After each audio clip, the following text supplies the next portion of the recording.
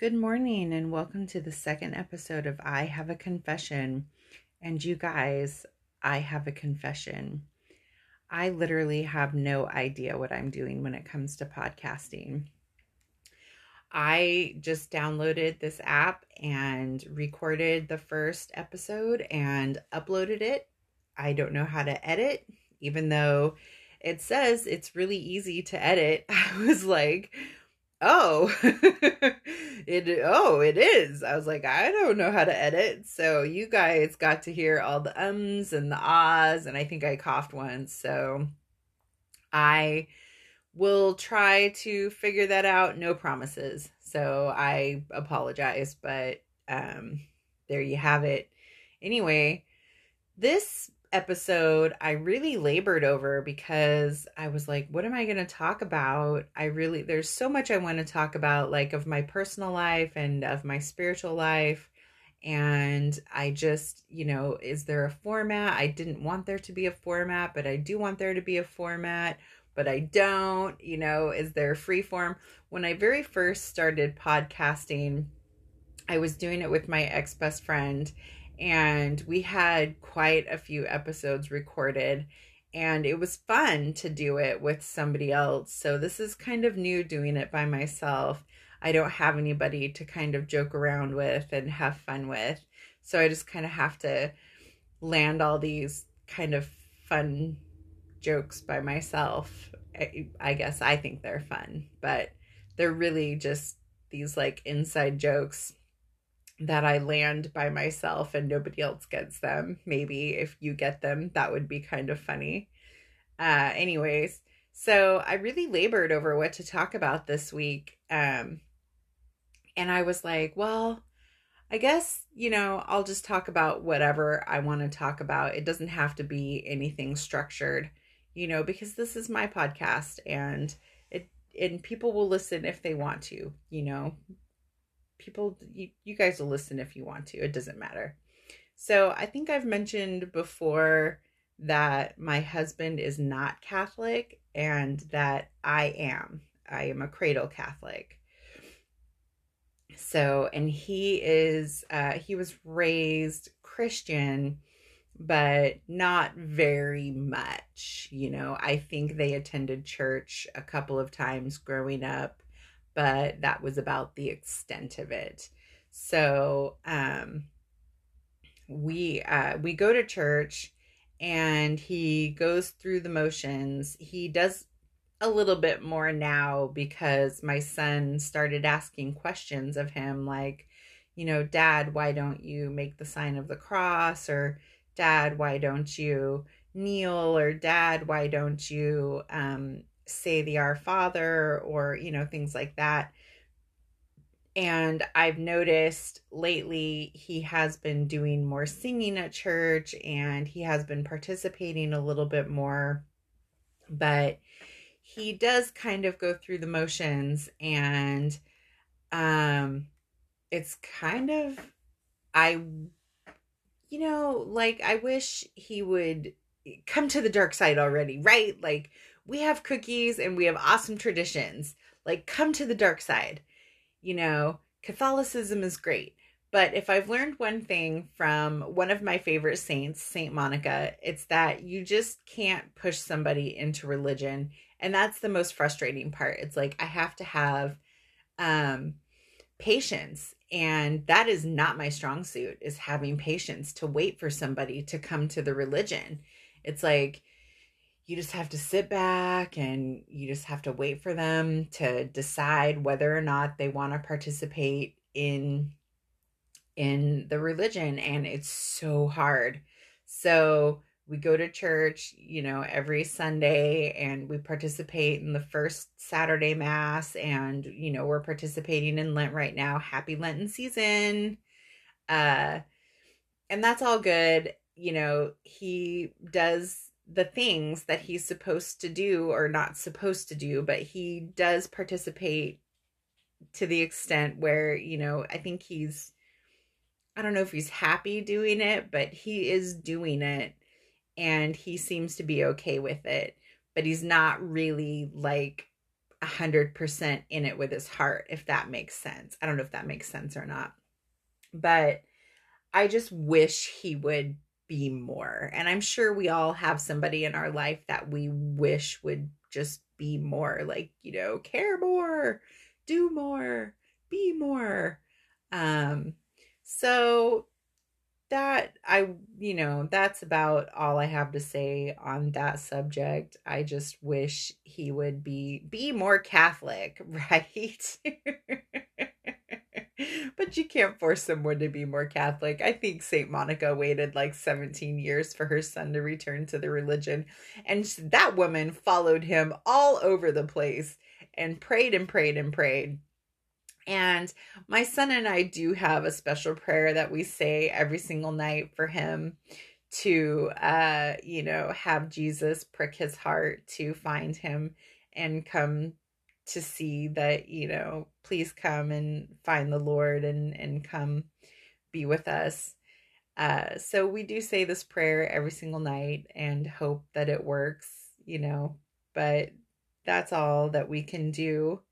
So, but it's just have patience and don't push them. You just can't push them. Otherwise, things have been going really well. We have been doing some work around our house. We have been rocking this part of our garage.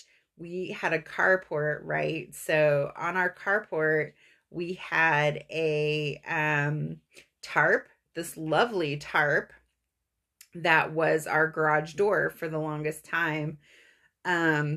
So we finally got our garage door in, but for the longest time we had this tarp hanging, and it used to give me like severe anxiety to leave my house anytime we had to leave, because we have stuff in our garage, and my husband has like a motorcycle, like a dirt bike, and I would just have so much anxiety that somebody would come and like cut the tarp and steal his motorbike or whatever. And I never wanted to leave the house because I was afraid somebody would steal stuff out of our garage. And it's not that we live in a sketchy neighborhood, but there are some sketchy parts to our neighborhood. Like, we live behind a mobile home park that is not exactly fantastic.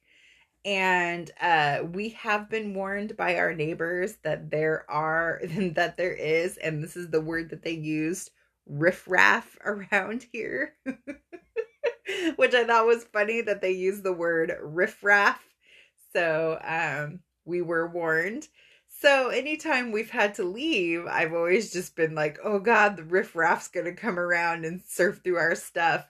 So we had a contractor come in. Well, at first we had to have the garage door company come up, and that took them forever to come up and see the garage door opening and get the measurements and tell us what they needed. And they were like, oh, we need you to build it in 8x10. And so we had to build in the garage door 8x10. And then it took us a long time because, like I said, we live an hour out of town, and literally nobody comes up here. Like, we live in the mountains, so like nobody comes up here from the valley. So we had to try and find somebody who lived up here, a contractor, to come to our house and build. So I finally found somebody to come and build the garage door out. And so the guy comes and he builds the garage door out. And this was like in the beginning of February. And so then the garage door people come out again, late February, kind of in the middle of February. And they're like, yeah, we still need you to do this little bit here. And I'm like, are you kidding me? We just, had all this work done. So we call the contractor again, and we're like, yep, we need you to do a little bit more work. So the contractor comes over and he does some more work on the top of the house. And then we call the garage door company again, and it takes them another week or two to get out here. And then they look at the door and they're like, yep, everything's good. And then they wait another week or two. And then they finally come out and install the garage door. So we now have a garage door on our house, and it's probably like, I don't know if when you wait around for something so long, you're like, is it so beautiful or so amazing because you've waited so long, or is it so amazing because it's amazing, right? So I'm looking at the garage door and I'm like, this is the most amazing thing I've ever seen. But I'm like, is it amazing because I've waited 3 months for the garage door, and like the amount of relief I feel is amazing, or is it amazing because it's actually amazing and there's a garage door on my house, right? We'll never know because there's just a garage door on the house, and now the amount of relief I feel is amazing. I don't know. But anyways, it's amazing either way. And now I have a garage door in my house. But let me tell you, it was crazy. So I am happy about that. And that was great. So, like I said, since we live in the mountains and nobody comes up here from the valley to do anything, it makes it really hard to get people to come out and work on your house. So that is kind of a challenge. And I did not know that when we bought a house up here, which was kind of unfortunate. And excuse me. So it was kind of unfortunate. So when we moved in, we had to replace like the water heater, the toilet, the dishwasher, and I think we replaced the bathroom vanity, which had a little bit of plumbing to go along with it.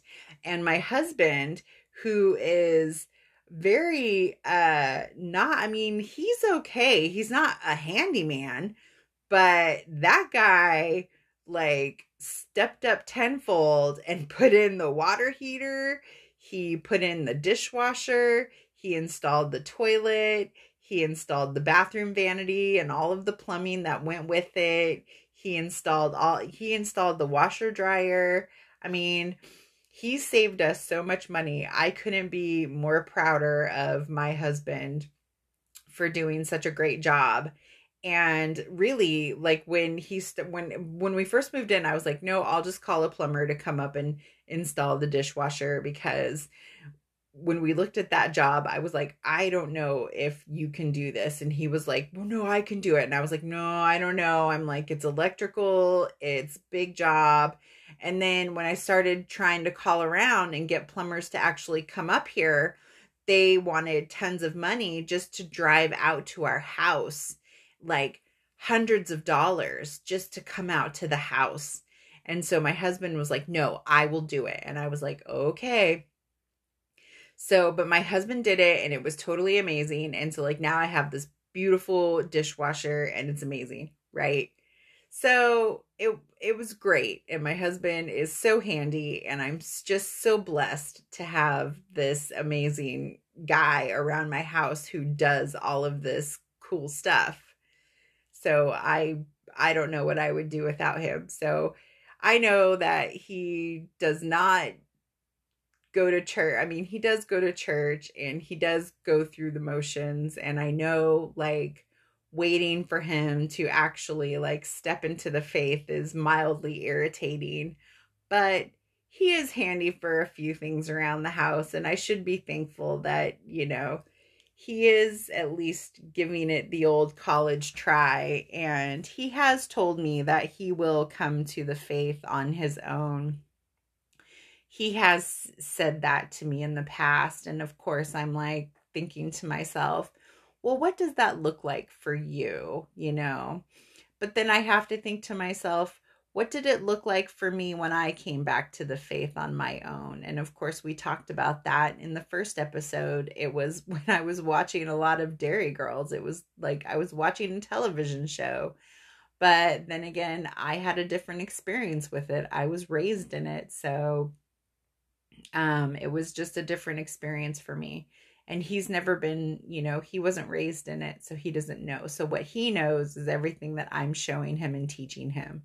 So as I've read in the past and as I've experienced and have been taught, if you live like Jesus and the more that you live like Jesus, I think it's like the more the people around you want, the more that you emulate him, and the more that the more that you emulate him, the more the people around you want to come and be like him and be around you and be like you and be like him. I think that's how that goes, right? So, I've never been a good shepherd. Like, I went to a church one time, a Baptist church actually, for a while, and one of the sermons I remember was they talked about going out and being a shepherd. And if there's one thing that I am not good at, it's being a shepherd, which is like where you go out and try to, talk to people about Jesus and like educate people on, that type of thing. And I am just not good at it. First of all, like, I feel awkward when I try to talk to people about Jesus, because I love Jesus and I think he's great, and I don't understand why people don't feel the same way. But like, I had a bad reaction from my ex-best friend when I told her that I was going to pursue my faith and, go back to my religion. She told me that she thought religion was for weak-minded people, and that really offended me. And it drove like a nail between us. It like caused a serious rift. And I felt really bad that had done that. And I had to get away from her and from that thinking. And I believe that I'm better off for it. But I feel like I was just not meant for that type of thing. I just was not meant to be a shepherd. And I try really hard to just emulate Jesus, and I try to be a good person, and I try to live out, what I believe his teachings are and what I believe, the Bible says, and I try to be a good person and all that stuff. And I just hope that my example brings my husband closer to God and brings him to the faith, right? Because that's what the goal truly is. That's what I really want for him. So that's what I'm trying to do. But let me tell you, it is truly annoying that he goes to church and goes through the motions and does not participate in the faith. So annoying. But it's okay, right? At least he's going. And the other day, we went to the first Saturday Mass, and I did notice that he was kneeling at the Mass. And he's done it a little bit before. He hasn't really done it a lot. And that was the first time that I noticed that he was actually like sit, stand, kneel, like really participating in the Mass. And I don't know if you've ever been to the first Saturday Mass, but it's all done in Latin. And this is the second Saturday Mass that we've ever been to. And so we do a lot of like looking around to see what everybody else is doing, because obviously we don't speak Latin, so we don't really know what's going on. And so we're like, looking around to see what everybody else is doing. And so he was really participating, and I was very proud of him. So I don't know, he might be there, but we don't know. We'll see. Anyways, thank you guys for joining me on the second episode of I Have a Confession, and I hope that there will be more episodes coming soon. Anyways, I hope you guys have a great day. I'll have a great day too. Pray for me, and I'll pray for you. Have a great day.